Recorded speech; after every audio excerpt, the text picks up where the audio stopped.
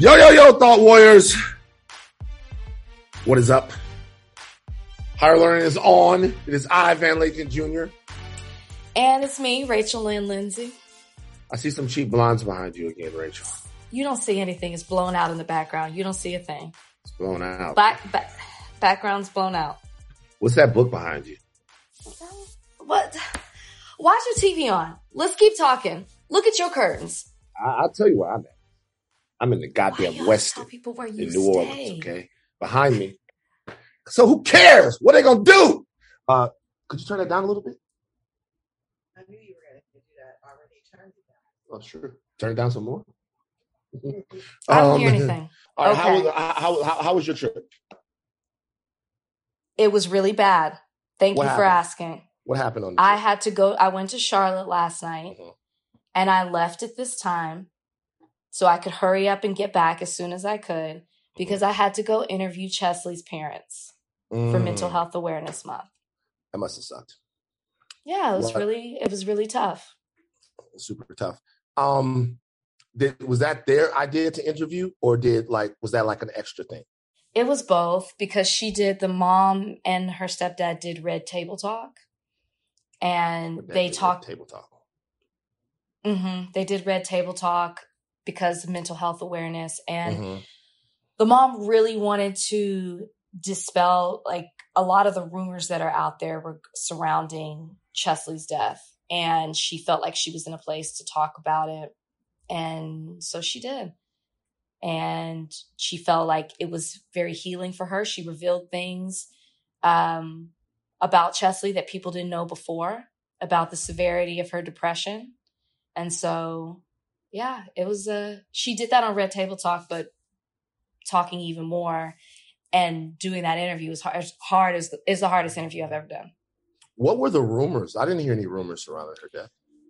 Just like that people didn't believe she actually committed suicide. They were trying to say that she was murdered, and they were calling the police. They were calling the police and, trying to give tips and certain things like that.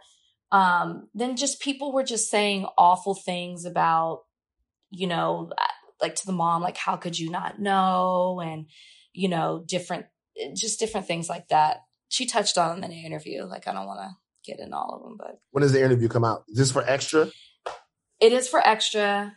It's going to be in 3 parts because we didn't just want to focus on what happened. We want to talk about her and as a person and what a light she was at Extra. So it's in 3 parts of celebrating her, talking about what happened, and kind of education in regards to high functioning depression.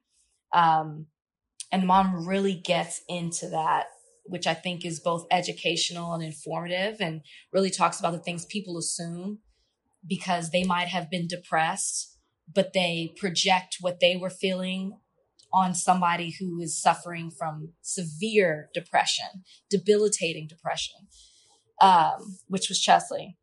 And then the last part is kind of like, what can we do? She had certain wishes in her last message that she wanted to carry out. How can we honor her legacy? How can we build on the things that she was trying to do while she was here? What defines high functioning depression? I've never heard that term before. I had neither until Chesley, but basically it's that when most people think of depression, they think the face of depression is one way. You can't get out of bed. You can't do anything. Yeah. Right. But someone who was like Chesley or had high functioning could mask it, which it just became too exhausting for her in the end. So to everyone else on the outside, she was laughing, she was smiling, she was doing everything, she was accomplishing all these things, but she'd go home and she would cry.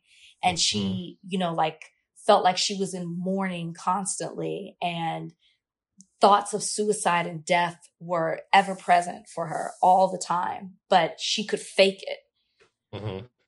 Where not everybody can do that. And so the people only super, super close to her even knew she was suffering from depression. Most people who worked with her every single day had no idea. That's so scary. And very, very frightening. I really hope the part airs where her mom talks about April, I'll call her by name. April talks about, everyone's like, check on your strong friends. And she's like, that's great, but it has to be even more than that. And she goes into that because somebody like Chesley will say, I'm doing okay. And then you'll keep it moving, but they're not okay. And so her mom kind of talks about different ways you can ask or at least say something to that person to make them see it in a certain way. Very informative. Very informative. The Mental Health Awareness Month stuff this month, it seems like it's more, even though we're quote unquote out of the pandemic, it seems like more people are struggling. It's like I've seen it, and you were going to talk later on about the sister at Southern University. It seems like more people are struggling right now. I talked to so many people that are going through it. Very, very tough times. So much stuff on everybody's minds. It's like ridiculous. It's kind of, you're so right. I don't know if it was, there was a lot of community, even though we were separated and things that were normal and kept us going were taken away from us. But there was still like this sense of like, we're together and we've got it. And I feel like that has gone away. Plus with everything that's going on in the world, whether it's in this country or outside of it, it's just a lot. And honestly, there's just like a lot of feeling of hopelessness, just to be very honest. And I think that's what people are feeling. I was reading something or talking to someone about the after effects of COVID that people don't talk about. Like after you have it, the way that you feel and reinserting yourself back in the world is tough as well. Reinserting yourself back into the world after you've had COVID, like after you've isolated and stuff. Interesting. People are struggling with that. I felt that after you just, I can't describe it. There's just a weird feeling because you've been so alone and so isolated. And then I don't know if there was a little bit of shame. There was a little, I don't know. I just felt very awkward coming back out of the house. I can't explain it. I felt very alone. I felt it. I don't know. I can't explain it. And then I talked to someone, maybe I was talking to a therapist, and she said that's actually a very common thing. Like a post-COVID mental situation. I don't know. Has everybody had COVID except for me? Donnie, did you get it? Yeah, I think I've had it twice. You had it twice? Yes. He thinks. I tested positive for it once. The second time, my sister had tested positive and I had symptoms, so I just assumed I had it and quarantined myself. You didn't test? No, I didn't. I just stayed home. Interesting. Trudy, did you have it? I thought I had it once, but I tested negative, so I don't really know. You might have still had it. I think so. Maybe people still had it. It's interesting. I think that I don't know, man. I wonder if we're ever going to be happy again.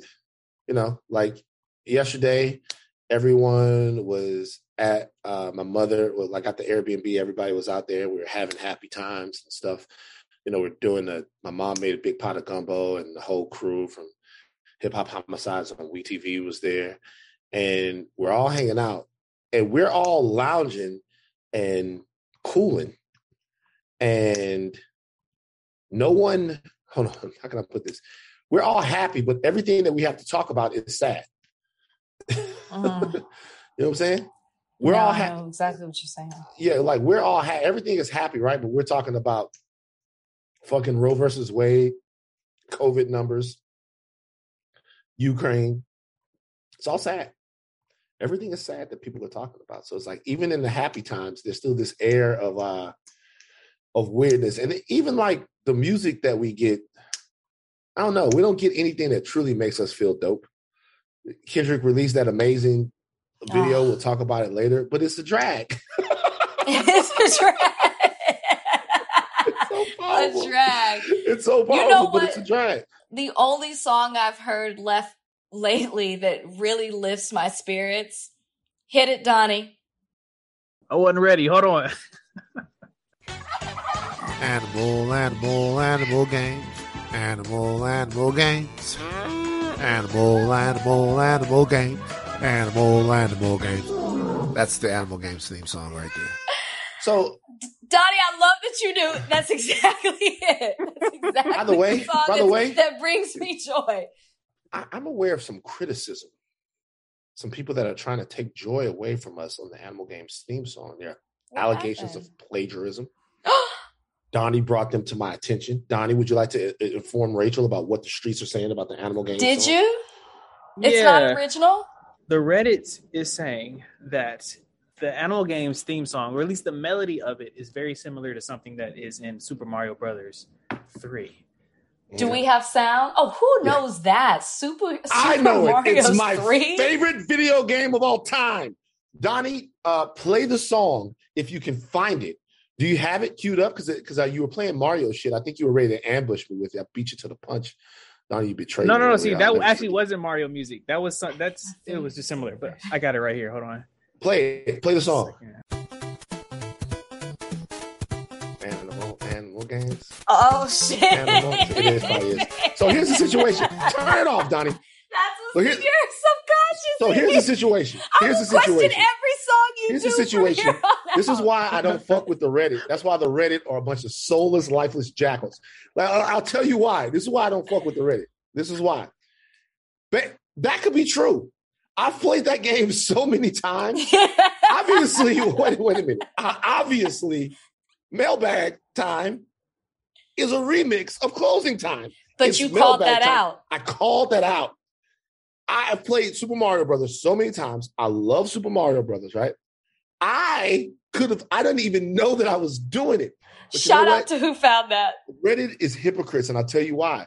All you guys listen to right now, Jack Harlow has the #1 song in the country, and it's fucking Fast Life. It's fabulous by First Fergie, Class? one of my favorite songs. First Class is the remake of fucking Fergie's fabulous song. That fabulous song is one of the most amazing pop songs ever uttered by a white woman. And you guys, Glamorous? Glamorous is a great song. Are you saying fabulous? You know what I'm saying? Wait. First he called it Fast Class. Then he said fabulous. Class. Up Don't in the try to sky. She sing talks about over her what dad I in the said. song. She loves her dad. She talks about her dad in the song. Because my daddy told me so. I love that. It's first again with the cheese. I love that song. But you guys are listening to that shit. But I can't remix Mario for Animal Games. I didn't even know I was doing it. Jack Harlow credited Fergie. Who? You Where? credit you. Yeah, he credits Fergie with Glamorous. When did he say that in the song? I didn't. When he released it. Oh, did he? Yeah.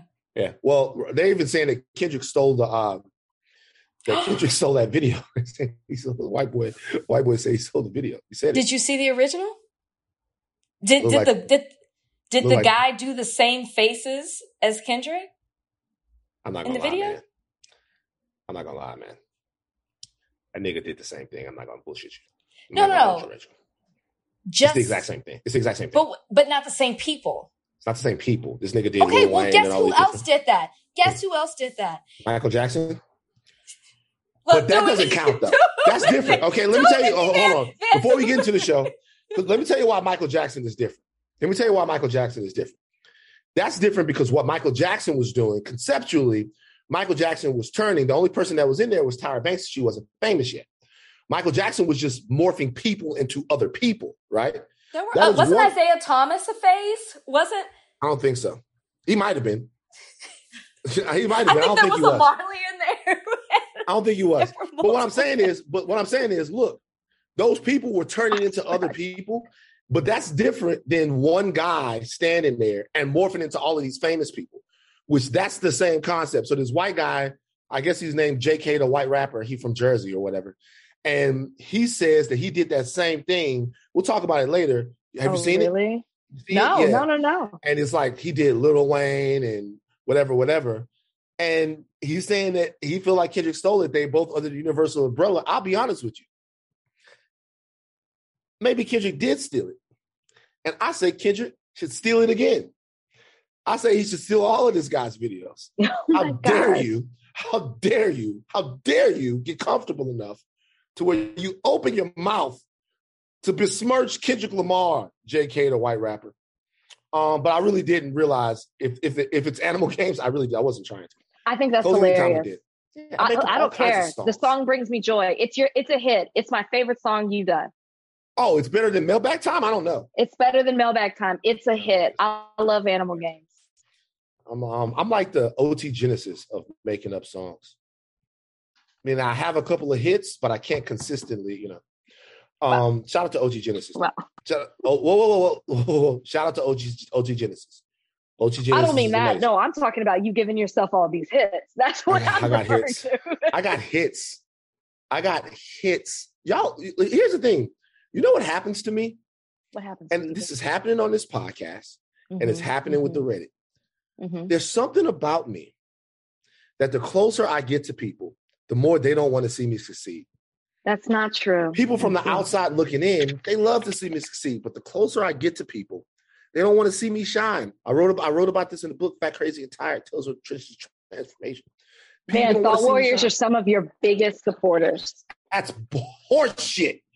The Thought Warriors and this entire production crew, Team Rachel. All right. And the production we gotta. Yeah, Donnie let me down. This episode is brought to you by Thomas's. Thomas's presents Technique with Tom. Slicing an English muffin with a butter blade? Boulder Dash! Just pull apart with your hands and marvel in the nooks and crannies' splendor. For each one is unique, like a snowflake. Thomas's. Huzzah! A toast to breakfast. This episode is brought to you by Viore. I love sports. I know you do too. I also know that lots of you exercise, but if you're like me and my wife, the beloved sports gal, you're sick and tired of ugly, uncomfortable workout gear. Especially, I do a lot of walking. I walk around LA. I make calls. I listen to podcasts. Here are 2 words that will change everything. Viore Clothing, a line of activewear that is unbelievable. The best thing about Viore is you can lounge around in it. You can work out in it. You can go outside. You can go shopping down in your local wherever. And you never feel like you're either underdressed or overdressed. You're just comfortable. You can wear it when you're training, traveling, lounging around the house. Go get yourself some of the most comfortable and versatile clothing on the planet. Here's the deal. Our listeners get 20% off their first purchase at Viore.com/Simmons. Once again, VUORI.com/Simmons. All right. Interesting bit deal of the day here. I don't know if this. Do you want to do the? Oh. What happened, Rachel? Rachel's having the worst day ever. The no good, terrible day. Rachel, what just happened? Jesus Christ. Wow. She didn't order the right food. Chipotle. What'd they give you? I can't hear her. What is that? Steak. It's nothing's right. There's tortillas in it. There's guac. Kalika. Everything is going wrong for me today. I cannot. Rachel's whole day is ruined. What happened just now? Tell us what happened. Starving. I have not eaten. Mm-hmm. Okay? I don't even want to talk about it because I know this is bougie problems, but I bought a certain ticket. I bought a first class ticket, and when I went there, they bumped me out of it and were like, "You're lucky you have a seat." And they gave me a middle seat. They're like, "There's nothing you can do about it." I'm like, "Last night, here's my ticket. It's confirmed. I got my seat. I checked in." No. They were like, "Forget about it. You're lucky you have a seat on here." Okay. So I sit in the middle. So I haven't eaten because it's like, I'll eat on the plane. I come from this interview. I'm emotionally exhausted. Mm-hmm. Now I'm kicked out of my seat. I haven't eaten. I'm hangry. Mm-hmm. I have an issue with the car picking me up. I got bad news about a family member on the way here. Right. And now I just want to eat Chipotle. And it's the wrong order. It's the wrong order. What'd they give you? I don't know. They gave me burritos, little tacos. They gave me steak. They gave me guac. I don't eat. They give you little tacos. It's just like it's not so a funny. Good day. So this was funny. They gave Rachel little tacos. Wait a minute. So they have regular tacos, right? This is funny. They have regular tacos. And then they go, "You know what? Fuck it. You put a little tacos." So they went smaller tacos. Did you get any chips and guac? I don't do guac. I don't eat guacamole. So now you just gotta eat. Now your whole life has been reduced down to salsa. That's fucked up. Let me tell you what we should do. I'll tell you what I'm gonna do. Right now, I want you to send me your address. I'm gonna send you and Brian. I don't know if he's gonna eat it. I'm going to send you dinner from Bavel, the best restaurant in town. Okay. What's And it you made a face. No, you know what? It's dinner's off. You made a face. Dinner Bavel is such a great restaurant. You made a face. The dinner is off. Eat your little tacos, nigga. Bavel is like the best restaurant in town. You know what? You literally made I'll a take face. the laugh. Eat I'll your take the little laugh. tacos. All right. Something not so funny happened. Kevin Samuels passed away. Crazy fucking shit. So, I believe this is Friday or Saturday. Somebody check that for me. I'm pretty sure it was. Maybe it's. It was Thursday. It was like Thursday. right while we were taping, yeah. recording. It was like right after we taped. Yeah. Right after we taped, all day long it was going on. I didn't see it, but still Thursday night it was still touch and go about whether or not he had passed away. Friday is when everybody came with the actual final word that he had actually passed away. And of course, Kevin Samuels, who was a very controversial figure, there was talk. You know what I mean? There was talk. Right. Obviously, there were a lot of people who were not pleased with the way Kevin Samuels made his public persona, the way he built his career. And there are some people who looked at him like a fucking prophet. So it's wild. It was tough. Kevin Samuels' mother talked about the fact that she learned about his death on social media. She said it was a terrible thing for social media to put that out. I didn't even know. I hadn't been notified. His mother's name is Beverly Samuels Birch. There was police from the East Paces Ferry Road. Police responded to a call at East Paces Ferry Road on Thursday morning regarding a person injured. That person ended up being Kevin Samuels. He was unresponsive. He is dead at 56. Before we get into the terrible situation regarding his mother, what do you think about the death of Kevin Samuels, Rachel? I think any death is a tragedy. That's someone's son, brother, uncle. He wasn't married, but, so I'm not going to say husband, but it's somebody's loved one. So, if you have ill thoughts towards someone for what they did while they were alive, I think you keep that to yourself, and it's not an opportunity to kick someone when they're already literally down. So was I a fan of Kevin Samuels? Absolutely not. That is well documented here on this podcast. But the fact that people took it as an opportunity to pile on or even debate him in death, to me, respecting the fact that someone lost someone that meant a lot to them is what you need to do. It's just, I just will never understand how people think that this is a free opportunity to get at Kevin Samuels. I don't get it. Let me ask you this. When people say respect the dead, which I do, which I believe in, we guys know that we talked about this before. I had problems making jokes and reveling in the death of Rush Limbaugh, who was an enemy to freedom. When people say respect the dead, Rachel, who is continuing to eat on the podcast, why do you think it's important to respect the dead? What do you think it's, I'm wondering for you, I know that we should do it. And, we Southern folk, and being that we Southern folk, we look at this a certain way. But what do you feel like is the reason that we do it? I guess, when you say respect it, it's almost respecting the people who are still alive, who loved that person. I guess maybe that's where I'm thinking of. You mentioned the mother, how the mother found out. She found out because people were all over social media and honestly either talking about him in a disrespectful way or reporting on his death before and family had even confirmed it. There was just all this speculation out there for hours. It wasn't until you woke up the next day that you found out that his death was confirmed, really. And so when you say respect the dead, I feel like it's more so respecting the living that loved the dead one. That's taking the spiritual side out of it. Also, just not good karma. It's just it's bad to me. Now we're we're here at Higher Learning. We have we are home to some of the most vicious progressives in the entire internet. So there are going to be many people who are going to be like, fuck Kevin Samuels. He died. And being that he died, say whatever you want about him. I thought about this. I was not a fan of Kevin Samuels. I thought about, first of all, two things. Number one, it's interesting having to have a take on somebody dying. Right. It's interesting to have a take on someone dying. But you know what? I have one. Oh, okay. I do have one. So I don't have a personal relationship with Kevin Samuels. Didn't know him. All right. I disagreed with Kevin Samuels' opinions on a lot of things, you know.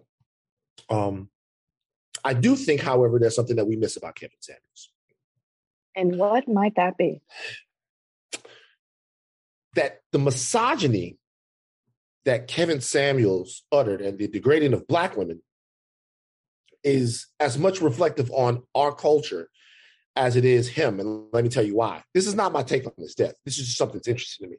When people say that Kevin Samuels dissed and berated men too, they're right. He did. You can go find video. You can go find videos of Kevin Samuels talking that same shit to men. Yeah, he did.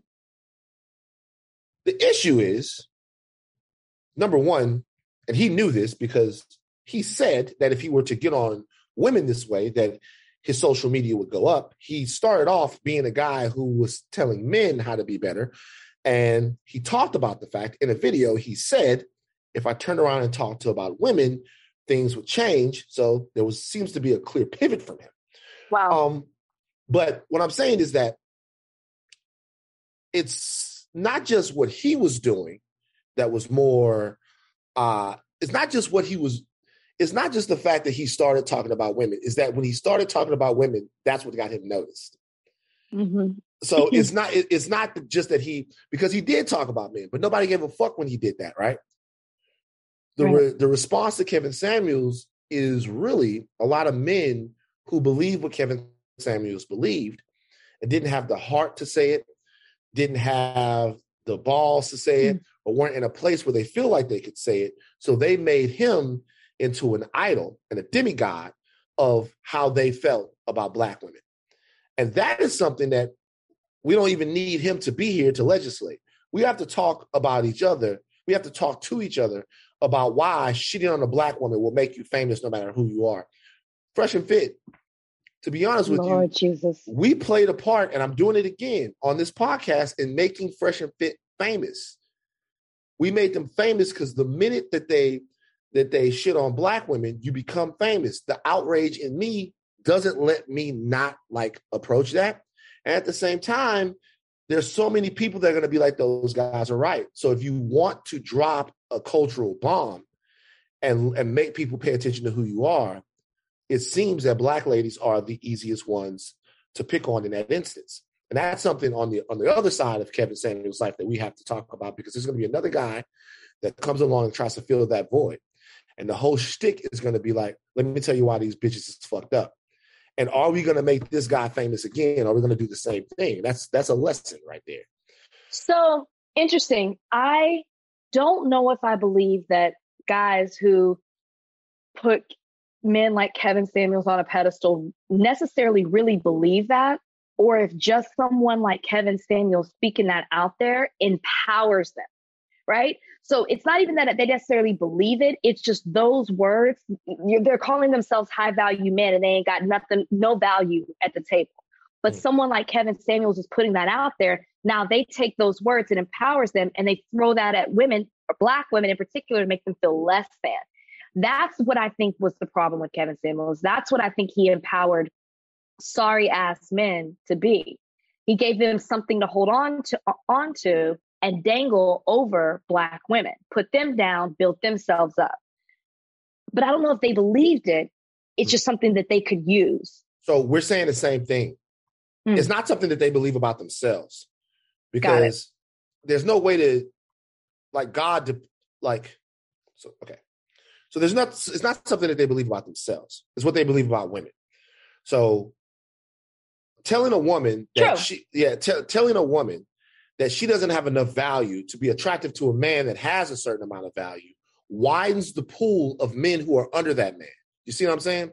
So it's like, if you're not a high value man, and there's a woman that you feel like should be in your dating pool, and she's looking for a quote unquote high value man, and there's someone that comes along to tell her that she shouldn't be looking for that man, and she should be looking for you, that guy is now your white knight. He's your Lancelot. Right. Because he's telling her, he's expanding the potential mates that you have, right? And if there are men who are not really setting the world on fire, who still talk about whether or not they would have sex with whomever, when nobody gives a fuck who they would and would not have sex with. Like, nobody cares. You know what I mean? But that ego needs an avatar. And Kevin Samuels was that avatar. Hey, you women shouldn't expect this. Your expectations are too high. Lower your expectations. Now Leon is in play. And Leon goes, Kevin Samuels is talking that real shit. But my take about Kevin Samuels isn't even about his life or about his what he thought. It's about his death.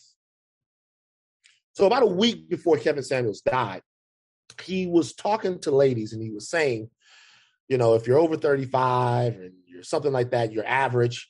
It was always talking about people that were average. He was talking about people that were above average and people that were below average. Even when he was talking to the guy, he was talking to this one guy. He's like, how much money do you make? The guy tells him. He goes, how big is your dick? The guy tells him.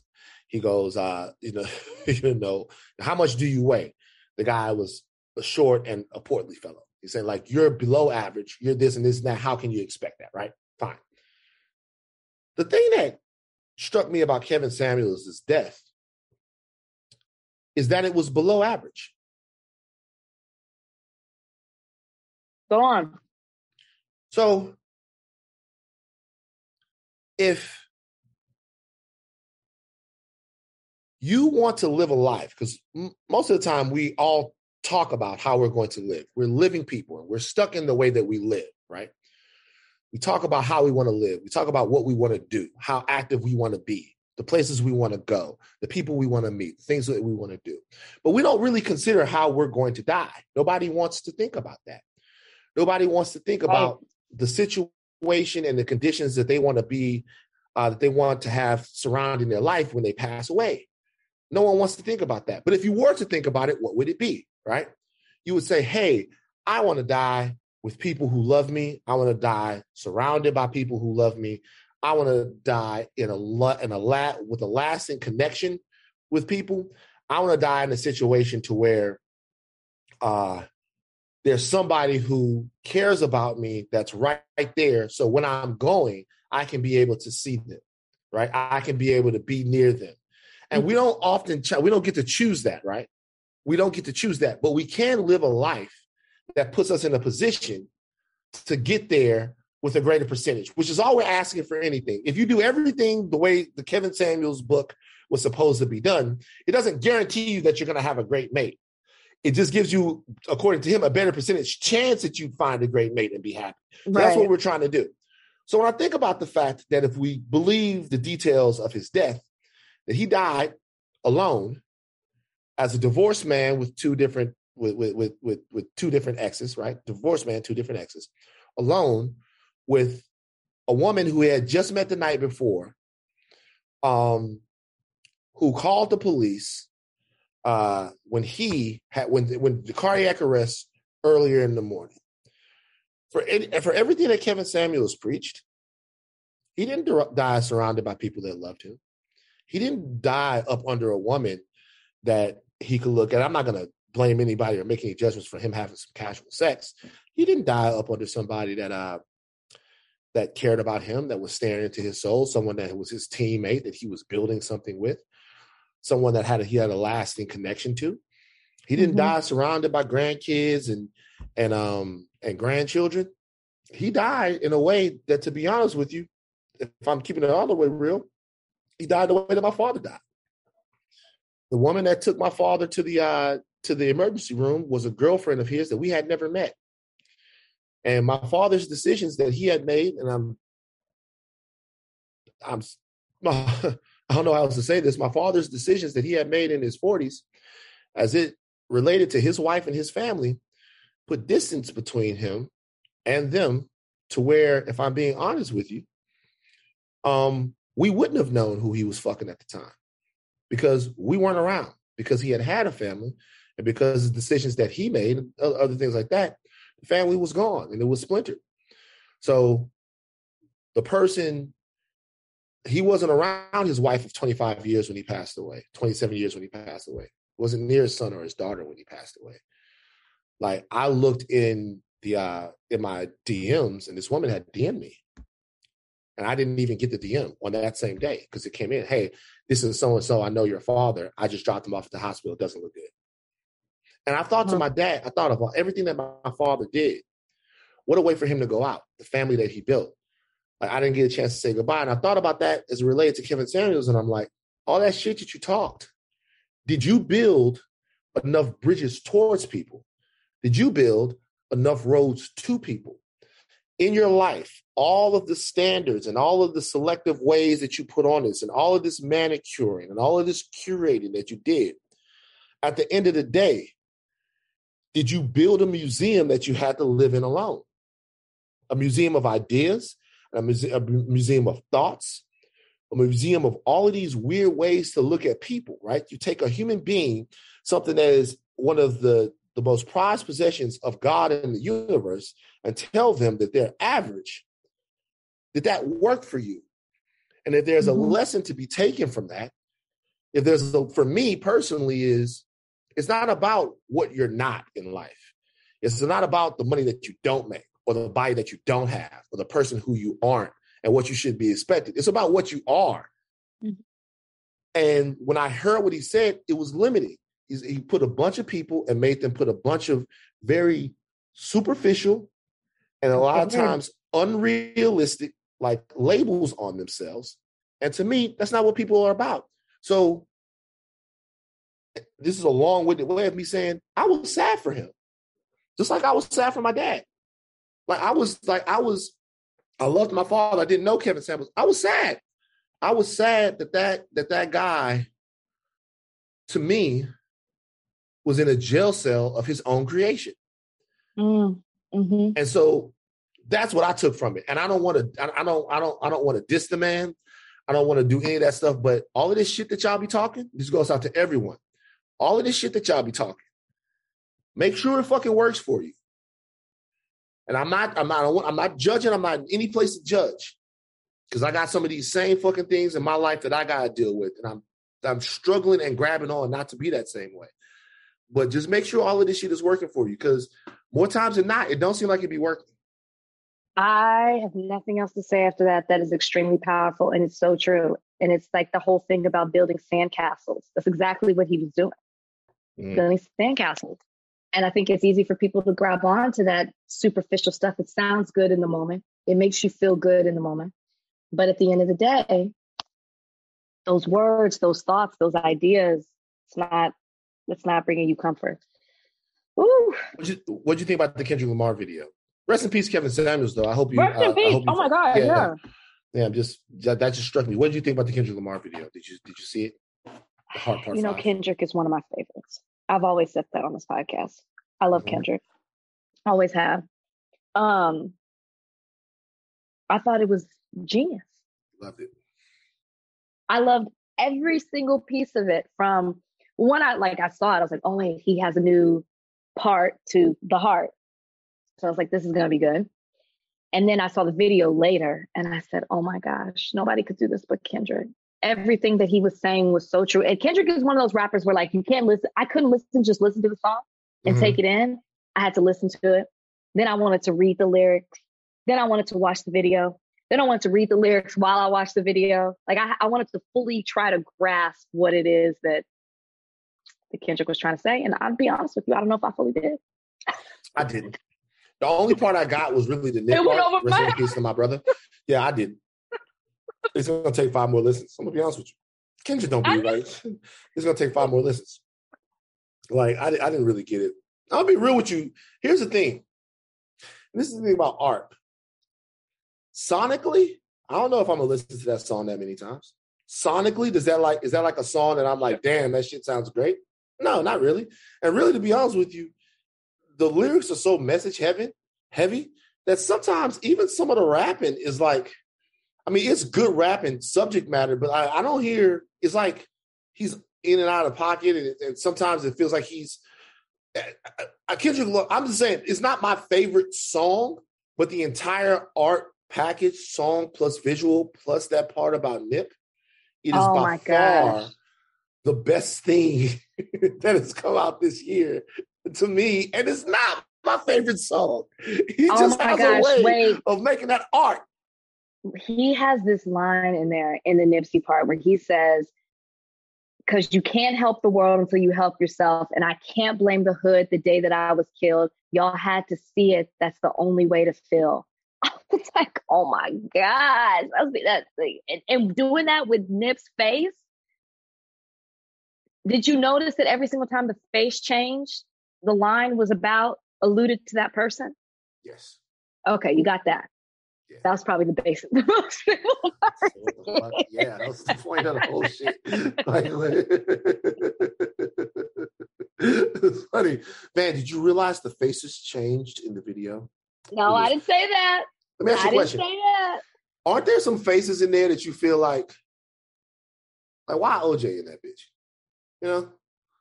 Like, it's like, you know, I thought you were going to say, why is Jussie in there? I can see why Jussie's in there. Look, Jussie mad at me, but I'm still Team Jussie. I don't give a fuck what y'all say. I am still Team Jussie. And nobody said you can't. You said he was guilty, but you're Team Jussie. This is what I'm saying. I'm saying even if he was guilty. You already said it. Jussie deserves our support and our continued support. I can't wait to do something where I can work with Jussie, even if Jussie is mad at me. Team Jussie, Team Jussie, Team Jussie, Team Jussie. Jussie should be in there because Jussie is a misunderstood black man. Say it one more time. He's still not going to pick up the phone right now. I haven't called him. He's still not going to respond to the DM. And I'm not deleting the fucking thing. But I haven't called him. I haven't reached out. But also, I'll be honest with you. I don't think OJ should have been on there. Okay, could you explain why? What would like? I gotta see what he said. At so these are the people that are on. These are the people that are on there: Will Smith, OJ, Ye, Kobe, Nip. Am I leaving anybody out? Jussie. That's it. Okay, so those are the people that are on there. Isn't OJ the odd man out in that situation? I'm trying to understand. Depends what he's saying. It depends what he's saying lyrically. Yeah, when OJ comes on, he starts off with the Jay-Z line. The Heart Part 5. I think that I haven't really digested it enough, and I haven't broken it down enough. I need to figure out what the OJ part is. I'm telling you, when he hits the Hove's line, that's when OJ pops up. What's your thought about OJ? Do you look at OJ as a misunderstood black man? No, I don't. OJ's face pops up when he says, "I said I do this for the culture." The song itself is an indictment of the culture. Because there are things in the song. So that's OJ. That makes sense. Oh, we just figured it out because the culture got behind OJ. Look at this. We just figured it out. The culture got behind OJ and we were fucked up to do it. I'm gonna be honest with you. We don't owe. I was about to be the biggest white man's nigga ever. Hold on for a second. I was about to say we owe America an apology for that. What the fuck? Whoa. What's his name? Harry? Terry Crews. Harry? No. Harry. We got our biggest percentage. Harry Lennox. Literally. You know what? Why don't we just go ahead and superimpose Harry's face right now? On my face. I just turned into Harry. What the fuck? No. Fuck that. It was fucked up though. Well, come back to us. Come back. Yeah, come back. I almost did. But the video's great. How excited are you for Kendrick's album? I'm very excited. May 13th. Here we go. Nobody talk to me. Nobody call me. I need to listen to the whole thing. We're probably going to be listening to it for a month. Try to figure it out. We're going to be listening to this for like a month to figure it out. Trying to figure it out. But if this is a taste of what we're going to get, I'm ready. Let's take a ride down your favorite avenue, BLM Avenue. Rachel put this in the group chat. We were getting tagged in it like crazy. Did you see that? Oh, I can't wait to see what Van and Rachel have to say about this. Well, okay. Black Lives Matter co-founder Patrisse Cullors admits using $6 million mansion for parties. Black Lives Matter co-founder Patrisse Cullors has admitted to throwing 2 parties at the organization's swanky $6 million Los Angeles mansion. Despite previously suggesting she'd never used the property for personal gain, the 38-year-old told the Associated Press on Monday that she hosted her son's birthday party and a gathering to celebrate President Biden's inauguration at the 6-bedroom property last year. Cullors recalls her earlier decision to lie. I look back at that and think that probably wasn't the best idea. She previously issued a statement denying she'd ever lived there and used the property for her personal gain after its purchase was revealed, triggering allegations of racism from BLM. Also in this article, which I read, she talks about how she felt like the home was the perfect waypoint between a base of operations and basically a kicking spot. They didn't want a traditional base of operations. They wanted a place where they could go and feel comfortable. And they also wanted a place where they could have a podcast studio. Stop it. Cut the shit. Okay. If that's what she said, if that's how she felt, then she should have said that from the beginning, than trying to pretend that it was something that it was not. The proof was in the pudding. The paperwork had never been filed. It had never been reported to taxes. And when you found out that this article was coming out, then you started saying, oh, we're going to use it for this. 17 months that house sat there. We thought it sat there doing nothing. Now we found out it was hosting parties, and we already knew about the YouTube. Now we hear about her son's party. I'm sorry. This is a really, really bad look. You should have just been honest from the very beginning. Hello. The game put hello. Mm-hmm. That's what my dad says. Hello in the house. It just tied the game up. Yeah. I know. We have the game on here. Is your TV ahead of ours? Because the game's not tied. Yeah, it's probably ahead of mine. Okay, Patrisse, listen, Patrisse, you're deflecting. Mm-hmm. I know these are your friends. I don't know. Well, let me not do that. Let me not do that because this is really about Patrisse. Mm-hmm. No, but in all seriousness, if she had been honest from the beginning, it wouldn't look as bad. But the fact that now she's backtracking and saying things that she didn't say and admitting that she lied, how do you move forward at this point and believe anything that she represents? At this point, she's tainted that organization, like not as a whole, but you can't separate BLM from what she did. You can't. I'm not talking about the cause and what it represents, but the organization itself, you can't separate it from her transgressions at this point, because now she's coming forward because she got caught. What else are you hiding? After she denied, it puts everything that she says at this point in jeopardy. I'm sorry. Fuck. Damn. God damn, man. Niggas always on some shit. What the fuck? Bruh, you know what, bruh, man? I'm not gonna lie, bruh. Like, can a nigga just have somebody to believe in? Like, niggas is always on some shit. What the fuck? Like, I swear to God, man, it's like... How much, like, you just knew what was at stake, though. You knew what was at stake. Okay, so I want to look at this. First of all, I want to look at it this way. All right, there's a lot of work that still can be done. There's a lot of work that still can be done, and we have the chance to get everything okay, get it done. You know, I don't want to continue. Through somebody else. It's but God damn, Why, man? Is there a for sale sign in front of the house yet? I don't know, nigga. Fuck that fucking house. You know, here's the thing. Like, here's the thing, and I'm being serious about this. So let's take this. Let's have a little higher learning on this. Okay. So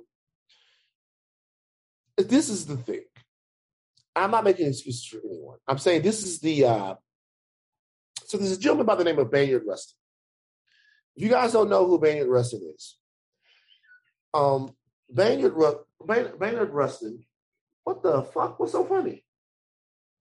Oh, Bayard Rustin is he is one of the most important figures in civil rights history. He was a gay man during this time. He was very close with Martin Luther King Jr. He did so much organizing, SNCC, all of that stuff. Bayard Rustin is a fantastic guy. I'm trying to do a movie on him.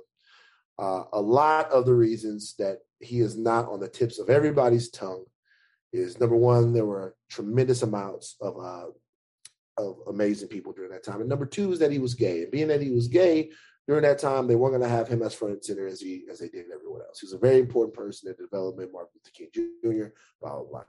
Later on in his career, there were younger people involved in SNCC, younger people involved in the movement that accused him of selling out, that accused him of being bankrolled by different lobbyists and things like that, and like selling out to people, selling out to different organizations, right?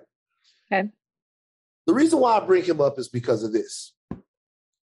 Sometimes the reason why purity is sometimes a bad benchmark for Black leadership is because our traumas are so much deeper and they make purity hard to attain, right?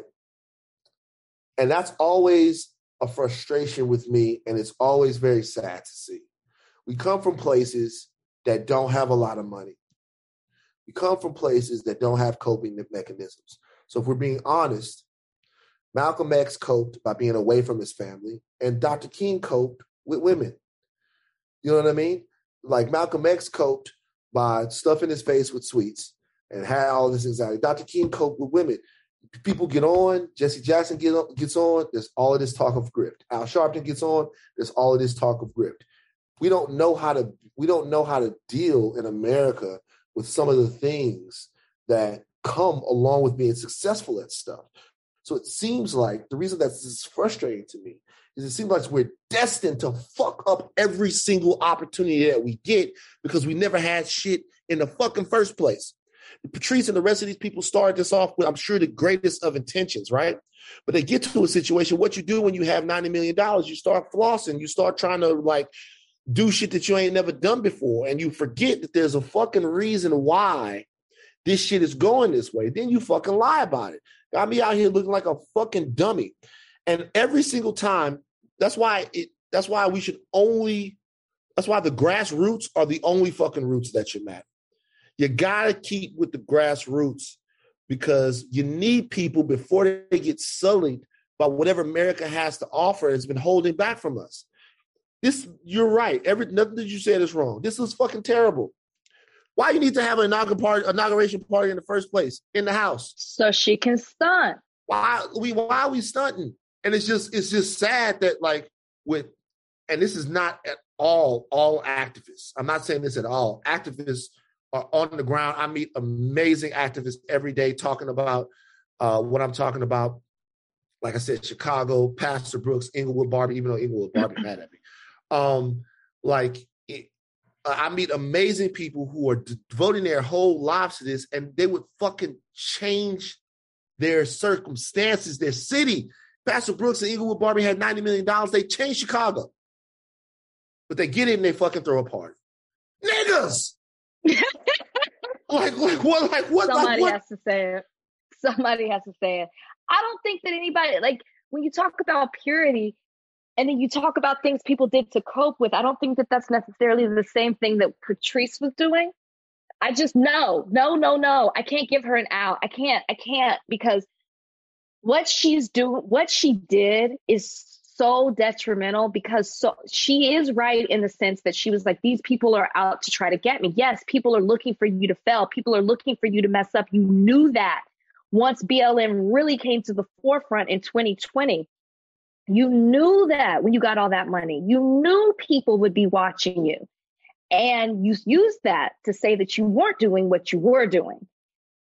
You knew if you got caught how bad this could be and how this can set a movement back. Now people can have an excuse to say, but this happened, but this. How do I trust my money with this? That's the problem. Shouldn't we still stick by them though? Who's them? Because remember, it's just her. I don't want to put the other. I don't want to do what old boys did. Should we bring him back on? We should bring him back on. Right?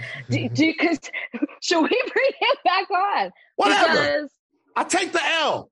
Unlike a lot of people, I can admit, and I'm fucked up, and I take the L here. Bring him back on. You know what? Fucking coronation for Sean Campbell. Bring Sean Campbell back on here. He's now King Sean. You know what I mean? Bring Sean Campbell. He was wrong about what he did. He was wrong about Alicia. But bring King Sean back on here. Have his little ass sit down there and get at me. Like fan. I told you. Yeah, but you came at him. There was no. You didn't want to see it any kind of way. I kept saying, I want these organizations. Rachel, but you know what though? Be honest with you. You like excoriating people. That's your thing. That is not true. You know how some people are king makers? They call people king makers, like Oprah's a king. You're a soup maker. Rachel's I'm not. Soup maker Lindsay. I'm not. But the people that I like, she put herself in the kitchen. Okay, she put herself there. She has an apron. She's got a pot with her name on it. But look. Okay, before we get off this, hasn't Patrice Cullors done more good? Like, come on, Rachel. Like, of course. What I'm saying is, I don't want us always to just kick motherfuckers. I don't want to do it more likely than not. Has she done good? Absolutely. Do I believe that her intentions were pure when she came in? 100%. My fear is I don't know how long you've been this way. That's what I'm saying. So I can't do a more likely than not thing with her because at this point, it's tainted. And it's a shame because if this was the only fuck up she had, it's tainting her legacy when it comes to BLM. And I'm separating her from the other organizers. That's the problem with this. You're probably right, but that's hard for me to see right now. This episode is brought to you by Jiffy Lube. Cars can be a big investment, so it's important to take care of them. I once got a car that I started out with 25,000 miles on. I got it to over 200,000 miles because I took care of it. You know how you take care of a car? You take care of the maintenance, the oil, the brakes, all that stuff. And if you don't, you can have a car just completely fall apart. When your car needs maintenance, head to Jiffy Lube. They provide automotive excellence at speed. Get your oil change, brakes checked, tons of other multi-care services. It's all done by expertly trained technicians who actually care about taking care of you and your car. Jiffy Lube, car more. To find coupons and start an instant online estimate, visit jiffylube.com. This episode is brought to you by Viore. I love sports. I know you do too. I also know that lots of you exercise, but if you're like me and my wife, the beloved sports gal, you're sick and tired of ugly, uncomfortable workout gear. Especially, I do a lot of walking. I walk around LA. I make calls. I listen to podcasts. Here are 2 words that will change everything. Viore Clothing, a line of activewear that is unbelievable. The best thing about Viore is you can lounge around in it. You can work out in it. You can go outside. You can go shopping down in your local, wherever. And you never feel like you're either underdressed or overdressed. You're just comfortable. You can wear it when you're training, traveling, lounging around the house. Go get yourself some of the most comfortable and versatile clothing on the planet. Here's the deal. Our listeners get 20% off their first purchase at Viore.com/Simmons. Once again, VUORI.com/Simmons. Antonio Brown had some thoughts about Colin Kaepernick. Donnie, run the thoughts. We don't feel sorry for you. You took the deal. Fuck out of here. Oh, Kaepernick, man, you on fucking Nike, man. Fuck out of here. He good? You think he good? Cause Hell yeah, like, he good. But you know the nigga want to get back in the league, Nah, bro. he don't want to play, man. He was trash, everything. He was trash? Yeah. I don't know about trash. He was all right. Come on, AB. Man, listen, he man. Was all right, AB. Kaepernick did all that and took the money and then got the commercials. We don't see Kaepernick outside. Where he at? I ain't never seen him outside. I never seen him outside. All right, so like, don't even say I see him it. throwing the ball, trying to get back in, though. Yeah, that's but he already took the money. All that's cap. Like, we ain't respecting that, bro. You took the money, the commercials. Yeah. We don't see you outside. We don't see him in the hood. He don't do nothing. Like, we cool, but nah, we ain't even saying Kaepernick. He not even from the hood. He don't even in the trenches. Yeah. Like, we like Kaepernick and all, but like we ain't really on that. So as black people, we need to get that clear. Cause like when we have moments, ain't nobody giving us nothing. You know what I'm saying? So like, he took the hand out, so he got to take the man route. Okay. Go ahead. You go ahead. You go. No, Cap is. I know you know. I'm waiting for you to say. You know, Cap and Nessa. And Talia being victimized. Oh, that's scary. Okay, so this is what I'd say. First of all, let's consider the fact that Antonio Brown is a fucking idiot. Okay. Yeah, let's consider the source. All right. Let's just start there. But I'm not saying that he's not smart. I'm saying that he's a fucking idiot. When I say he's an idiot, he does idiot shit. But that doesn't mean that what Antonio Brown is saying in this video is not a refrain that you hear from people all the time, if I'm being honest. So besides the disrespectful nature in which he talks about Kaepernick, if you listen to what he said, is that he doesn't see Kaepernick outside enough.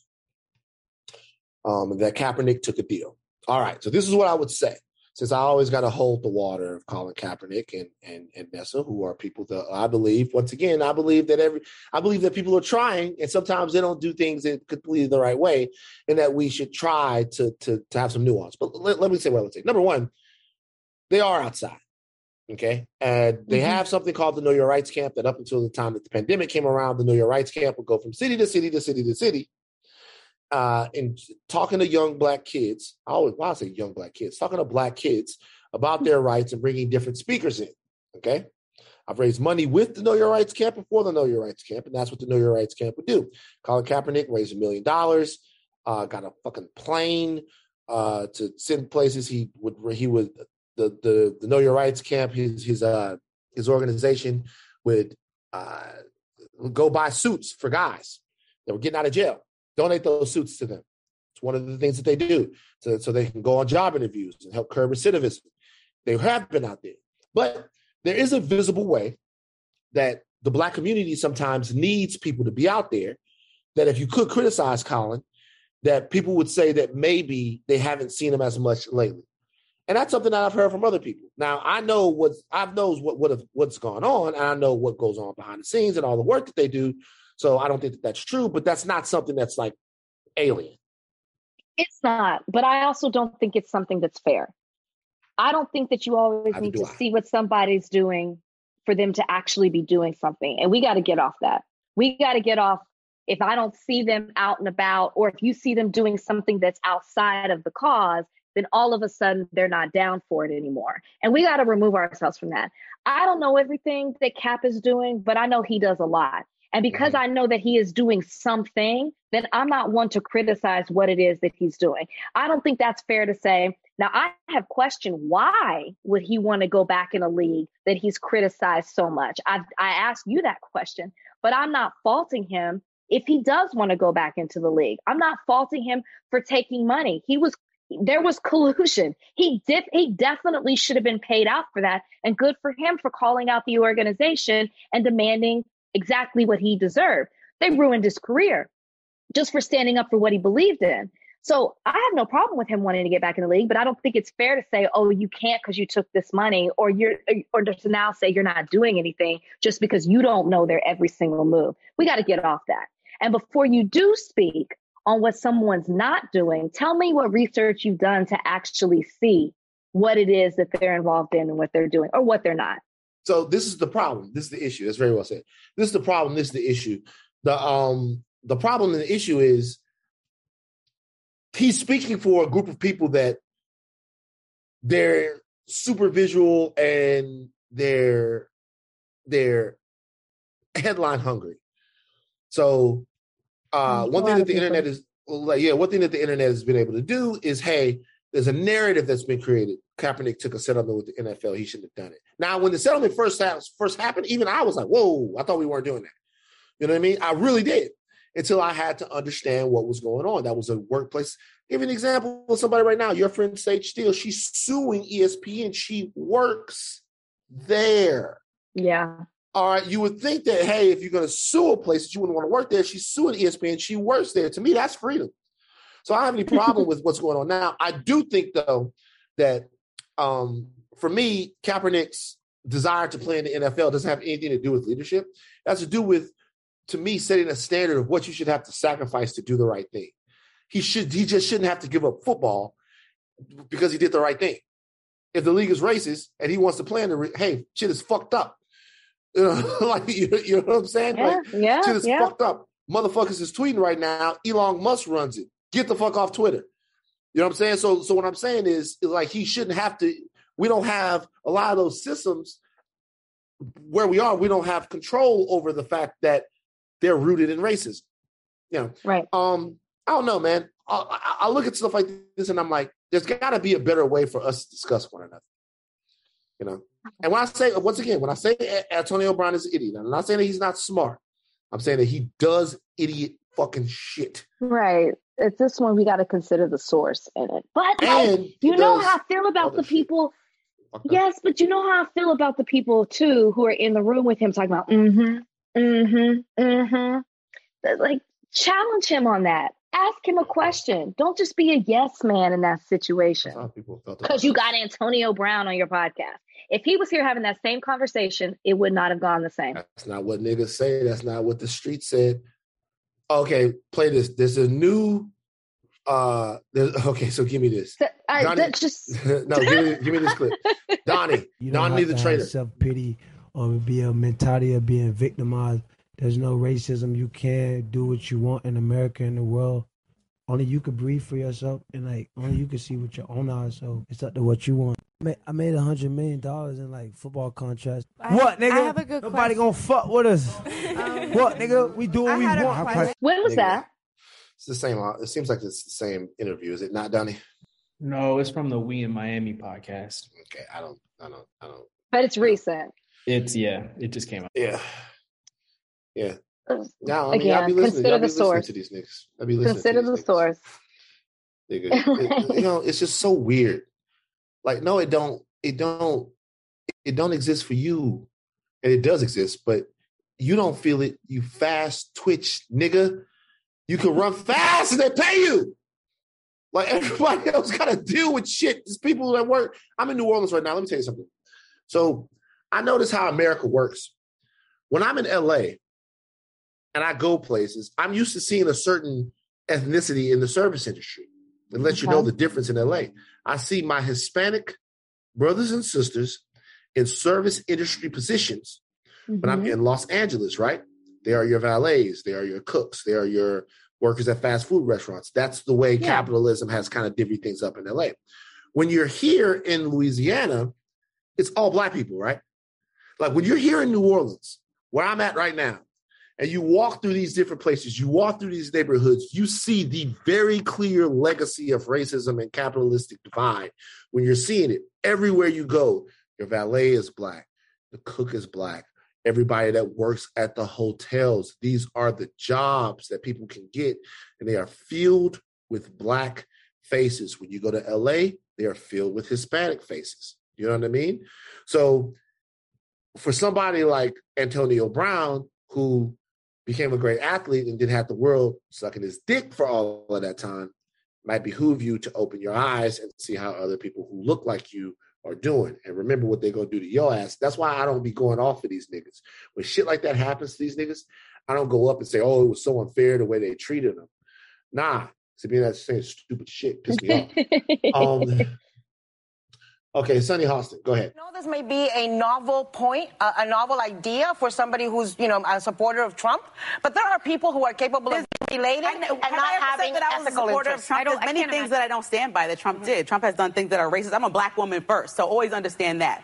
But I do say that I have many conservative values that I will talk to you about. And so if you look at your network that you're standing behind, yes, and when you look at your network that you're standing behind, you're saying that you look at Chris Cuomo. I feel like that's an oxymoron, a black Republican. You feel like it's an oxymoron? I do. Why? Your friend right here is a Republican. We had this conversation many times. You do, and you say you feel like it's an oxymoron that you're Catholic, but you also are pro-life. I don't understand either. No, you don't understand yourself. Then you have disagreements. I understand myself. I don't understand either.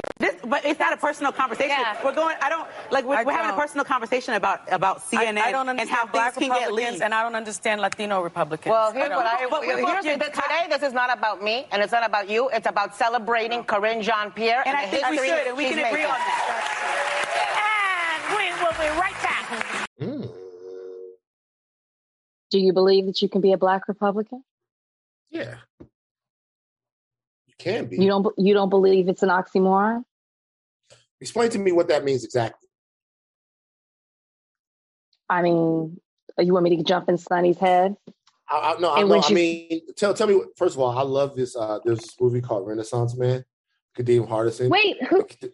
The teacher put Dan DeVito was the teacher. He put oxymoron on the thing, and he said, "You can't do that. You can't call me an oxymoron." Did you think that was funny, Trudy? I don't give a fuck what Trudy thinks. I do. This is what I guess this is what I understand with Sunny. I think that she's right in terms of today. Mm-hmm. The way that the Republican Party stands, it's one thing if you want to be black and conservative, but to be a black Republican, I understand what she's saying. Because how could you do that when the Republican Party has continued to do things, not even just recently, but fine, I will do within the last few years, has done things to completely put black people down, or Latino people, because she mentions both. So how can you stand there and say, I'm black, like Lindsay says, I'm a black woman first? Well, how can you be so black and proud when the party that you want to attach to your name constantly puts black women down or black people down? Look at the Voting Rights Act. That's the reason that they're the ones changing it, which is continuing to hurt black and brown people. Justice and Policing Act. The Republicans voted against Ketanji Brown Jackson on being on the Supreme Court. Like, the list goes on and on and on about how that party has continued to hurt the very people that is you as a black woman. So how can you be both? That I understand. It has nothing to do with being conservative. It has nothing to like conservative values. That's not the same thing. You are identifying yourself as a black woman to a specific party that has continued to put black people down. That is the contradiction in terms that I believe that Sunny Hostin is referring to.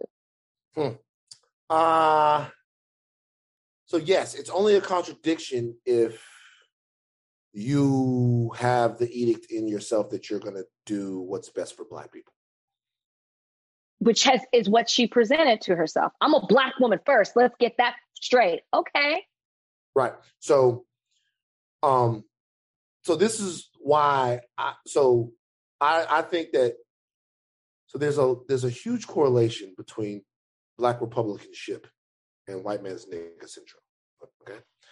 But we haven't had a podcast yet where we have not talked about white man's nigga. Yeah.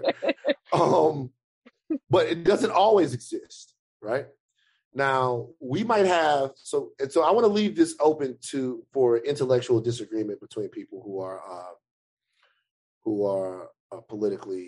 political adversaries. Okay, it's a good faith disagreement. So this is what I would say. There's a point that you get to when you're in the political machine, right? When you're part of a political mechanism where you have to make decisions about who it is that you're going to support and what it is that you want to blot out.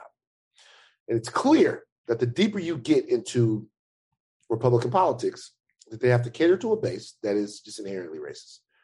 They have to cater to a base that just forget about facts and figures. They just don't want niggas to have shit. It's just a reality. And that's both contemporarily and historically in America. Just don't want niggas to have shit because they're black. I'm sorry, guys. That's a fact. However, there are people out there who just don't believe what I believe fiscally. They don't believe what I believe morally. They don't believe what I believe socially. And some of those people are black. You and I have enough differences to where there are things that even though we're both, we align politically a lot, there are things between us that we would have to legislate. So the question is, how far does that go until you're betraying something? If you actually think that America would be better off deregulating everything, right? And taking away any sort of tax burden on the rich, if you actually full-heartedly enough believe that grows the American economy and that economic growth will be good for black people, then I can debate you on that, right? We can go back and forth to that. And you could be black and think that. And you could be black and look at the 7 Mystic Years and look at the history of the Republican Party and choose to turn a blind eye to all of these other things and think, hey, pull yourself up. Yo, that could happen. There could be black Republicans who are not super duper Uncle Toms. Here's the point, though. There always comes a tipping point, right? Mm-hmm. There always comes a tipping point where your people need something. And they're black. It is not because they're poor, and it's not because they live on this side of town. They're black. Like, black people need something. And can you convince your party to stand up for those people because they're black? And are you willing to lay it on the line for them? I will tell you something, though. That exists with the Democrats, too. That exists on both sides of this.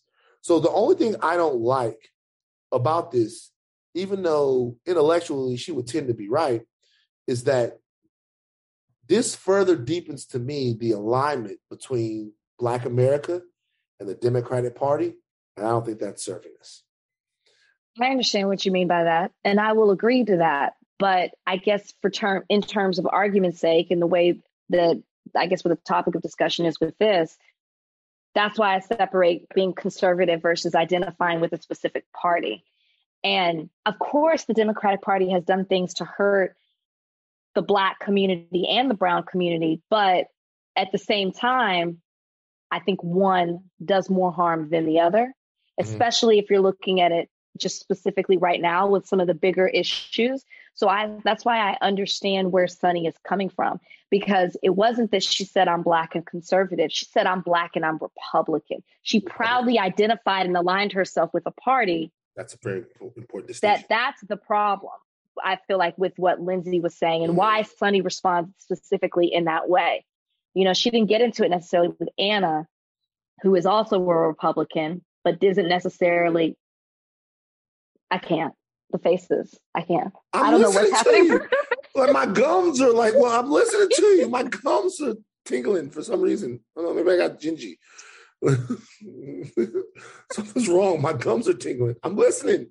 I literally was distracted. I'm not mad at you. I just was so distracted by your faces that you were making. With my gums I didn't know if I should be concerned or what. Anyways, you got it. Yeah, but I agree with Sunny. In this moment, I agree with Sunny.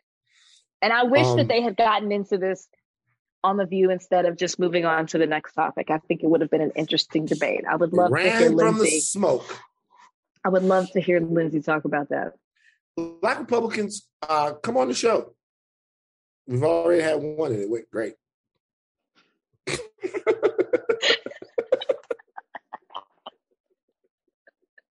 We should have her come back. When did she run? Wait, did she already run? I don't know when that. She ran. I think this year. I'm not sure. I have to look. I don't think it was. I think it was in March. I'll tell you this though. We can't do the thing to where in the Black community anymore. We have to make sure that we're not taking a blood oath to one political party It doesn't mean that you have to vote for Republicans. It just means don't fawn over it. At this point, we can't be proud Democrats. I really don't think we can. Even if we are Democrats, we can't be proud Democrats. We have to make sure that we keep enough emotional distance between us and that party that we can continue to make them do the things that we need them to do. Speaking of Democrats, we are planning to have someone come on the podcast. We've been looking for this person to describe to you guys. And there's a great Vox article. I don't want to butcher anything. I'm sure Rachel doesn't either. We want to make sure that people know what steps Biden could take to if there's anything that the president can do unilaterally to head off this road thing. This is a major moment in American history. And I think it's important for us to make sure that our audience knows whether or not the president he doesn't have a silver bullet, definitely, but if he has any bullets at all. So we're going to have He has to, because McConnell's already out here talking about what will happen if Republicans win the midterm and take over Congress again, take over the Senate. He's already talking about a national ban, what Congress plans to do. Why? He's already talking about this. Not just a national ban, by the way. He's talking about not just a national ban, but they want to ban condoms. Shit. It's God damn. Not only is people going to be pregnant, they're going to be burning. Jesus Christ. It's going to be nuts in this bitch. People walking around, dripping, drip, drip, drip, drip, drip, drip, dripolodion. It's going to be like, it's going to be. Gross. What is wrong with you? I stole another song. Jedi are being murdered. Now streaming, Star Wars Returns, only on Disney+. I didn't do it. Believe me. She was my student. Let me be the one to bring her in. Now she's a student of the dark side. An acolyte.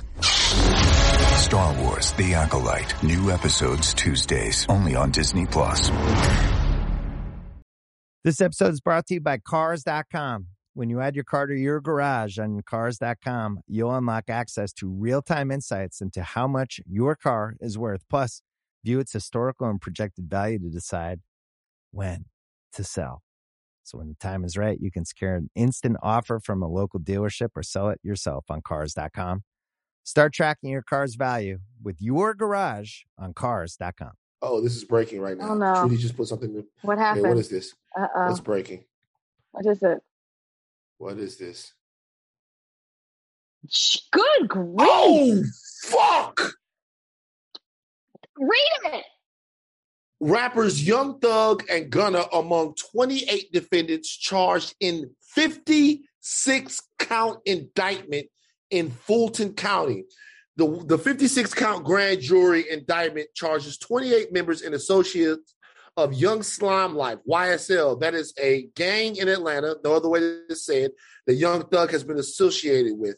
The indictment includes charges of conspiring to violate the Racketeer Influence Corrupt Organizations Act, that is, of course, the RICO Act, murder, armed robbery, participation in criminal street gang activity. Photojournalists captured this exclusive image of authorities taking Young Thug into custody earlier this evening. According to the 56-count indictment, Young Thug is facing charges of participation in street gang activity and conspiring to violate the RICO Act, of course. Blah, blah, blah. 88-page indictment. Young Thug is in there.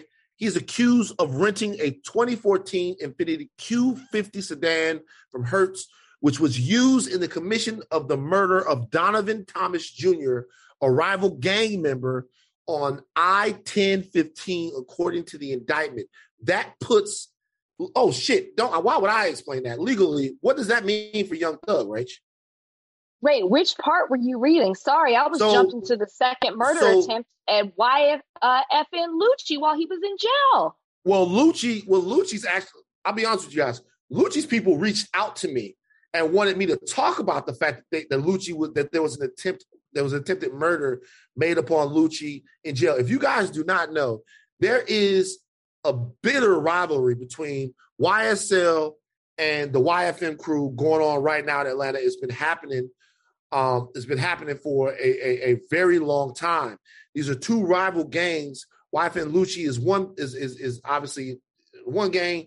Young Thug is in the other gang, and there was talk that these guys are going back and forth. And it seems as if right now, prosecutors allege that two associates of YSL, Kristen Eppinger and Antonio Sumlin, worked to get the permission of Young Thug to make an second attempt to murder YFN Lucci while he's jailed in Fulton County. He was stabbed not too long ago. Jesus Christ, man. 28 defendants. Somebody's going to take charge for Young Thug and Gunna. It's a RICO. Oh, did you say RICO? Yeah, it's a RICO. I literally, every time you were reading, I was like, down further. I didn't even, no, they can't nobody take shit. I didn't even see the RICO part. Yeah, nobody can't take shit. It's a RICO. That's a conspiracy shit. If they can They've been prove watching this nigga them for a long time. This is RICO a long time. So can't nobody can't drop off shit. If they can prove any of this shit and they can prove a criminal conspiracy, Young Thug and Gunna gone for a little while. I'm not saying it's gonna happen. Gunna's a part of YSL. Nah, he's with Thug. Oh, I thought they were in YSL. No. Oh, excuse me, YSL. Yeah, you're right. Yeah, YSL. So hold on, and this is the feds, y'all. This is bad.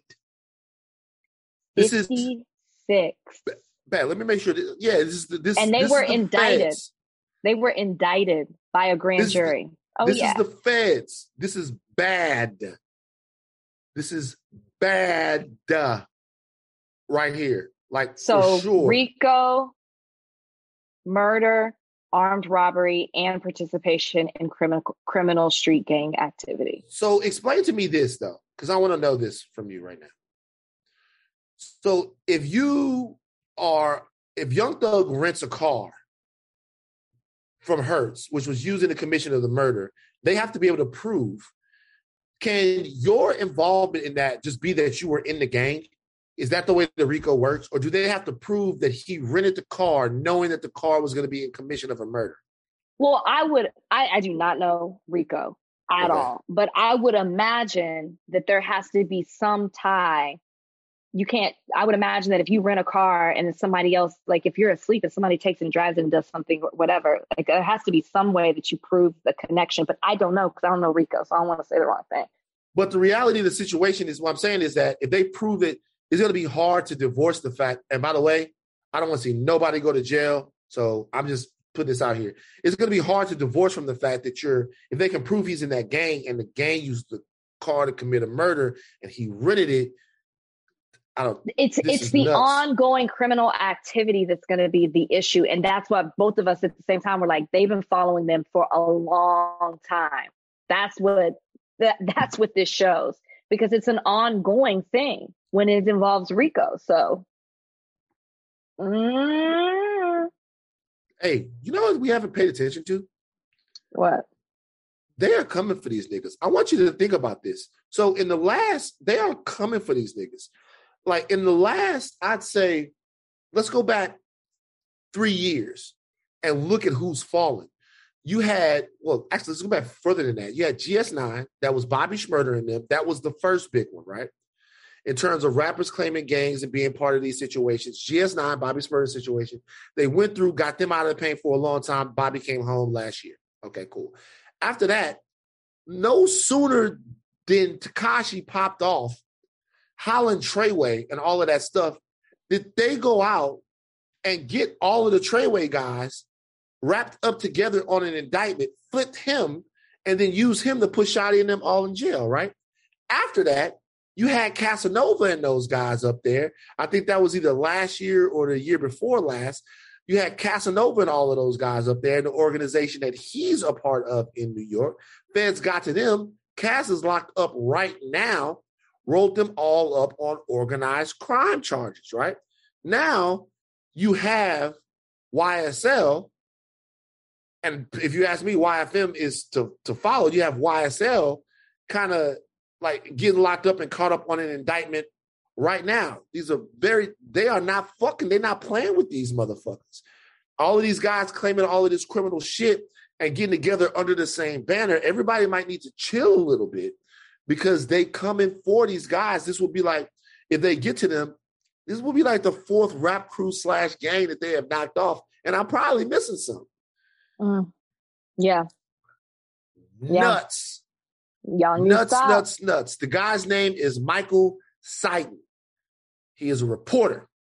Okay, if you want more updates from this, go to Michael Seiden right now. Michael Seiden is prosecutor Sergio Gunna Kitchens, associated with YSL, accused of appearing in video released on social media titled Fox 5, wearing a YSL pendant and a slap pendant with lyrics saying we got 1,000 round choppers. I don't know if they're going to be able to get Gunna. Because Gunna is not, I don't know if they're going to be able to get Gunna. But this is nuts. Okay, we got to go. Before we go, I do want to say something real quick. Okay. Southern University cheerleader named Arlana Miller. She was a freshman. She was from Texas. She was on the cheerleading team. She posted on social media a goodbye letter to everyone in her life, and then she took her life. I went to Southern University. This is not necessarily the type of thing that Jaguar Nation is used to dealing with. There was no social media when I was going there. That was a little college club or whatever, MySpace maybe.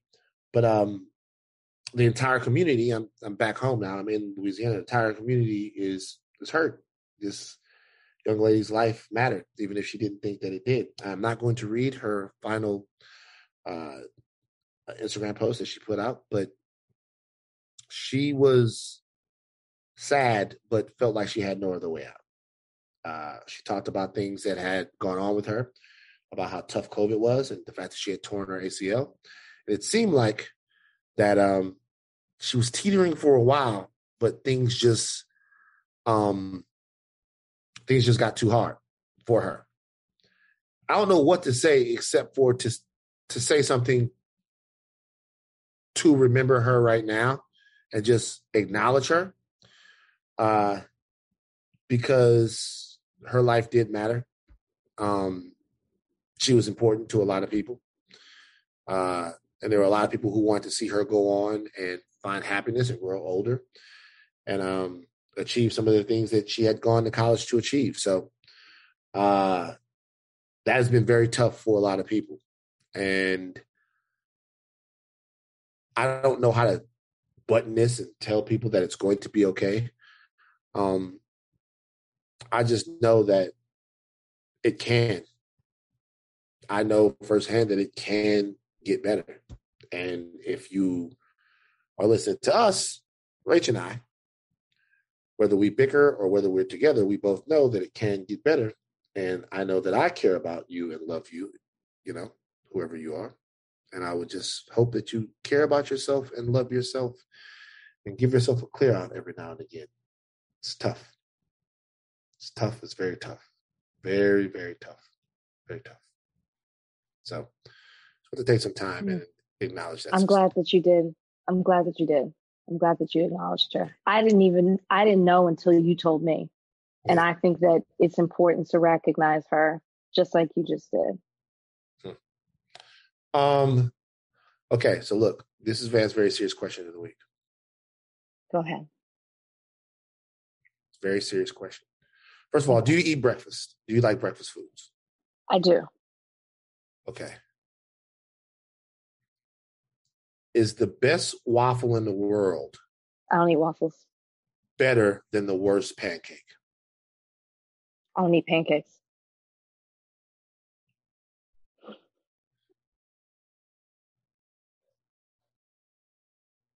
But if I have to choose. No, I don't want you to do it.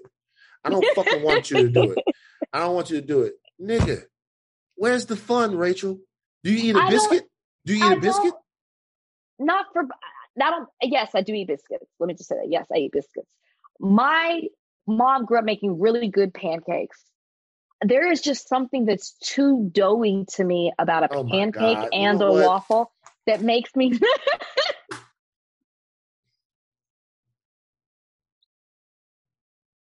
I'm sorry. I can't hear you. I took my headphones off. I know you did. I don't. You know what I'm saying, nigga. I don't want to do it. I don't want to do it. Like, it's just you. God damn it, Rach. What's your answer? I don't want to do it. No. Van's very serious question is who's holier, Jesus or Moses? We've changed it. Like we've changed the question. We've changed it. Because think about it. Moses mattered. That's what I'm saying. All right, we gotta go. Put your headphones on. Yeah. Okay. I'm back. Okay. I'm sorry. Next time I'll lie to you. I'll dig in real deep and find my Patrice colors in me, and I'll tell you what you want to hear. What if she was having pancake parties in the house? That would be so dope to go to a pancake social at the Black Lives Matter house. Why? Fuck! All right, I gotta go. We gotta go. Rachel, take us out. Tell them bye. Take the us off, but do not stop learning. I'm Rachel and Lindsay. I'm Van. He's Van Lathan Jr. Bye, guys. You better, man.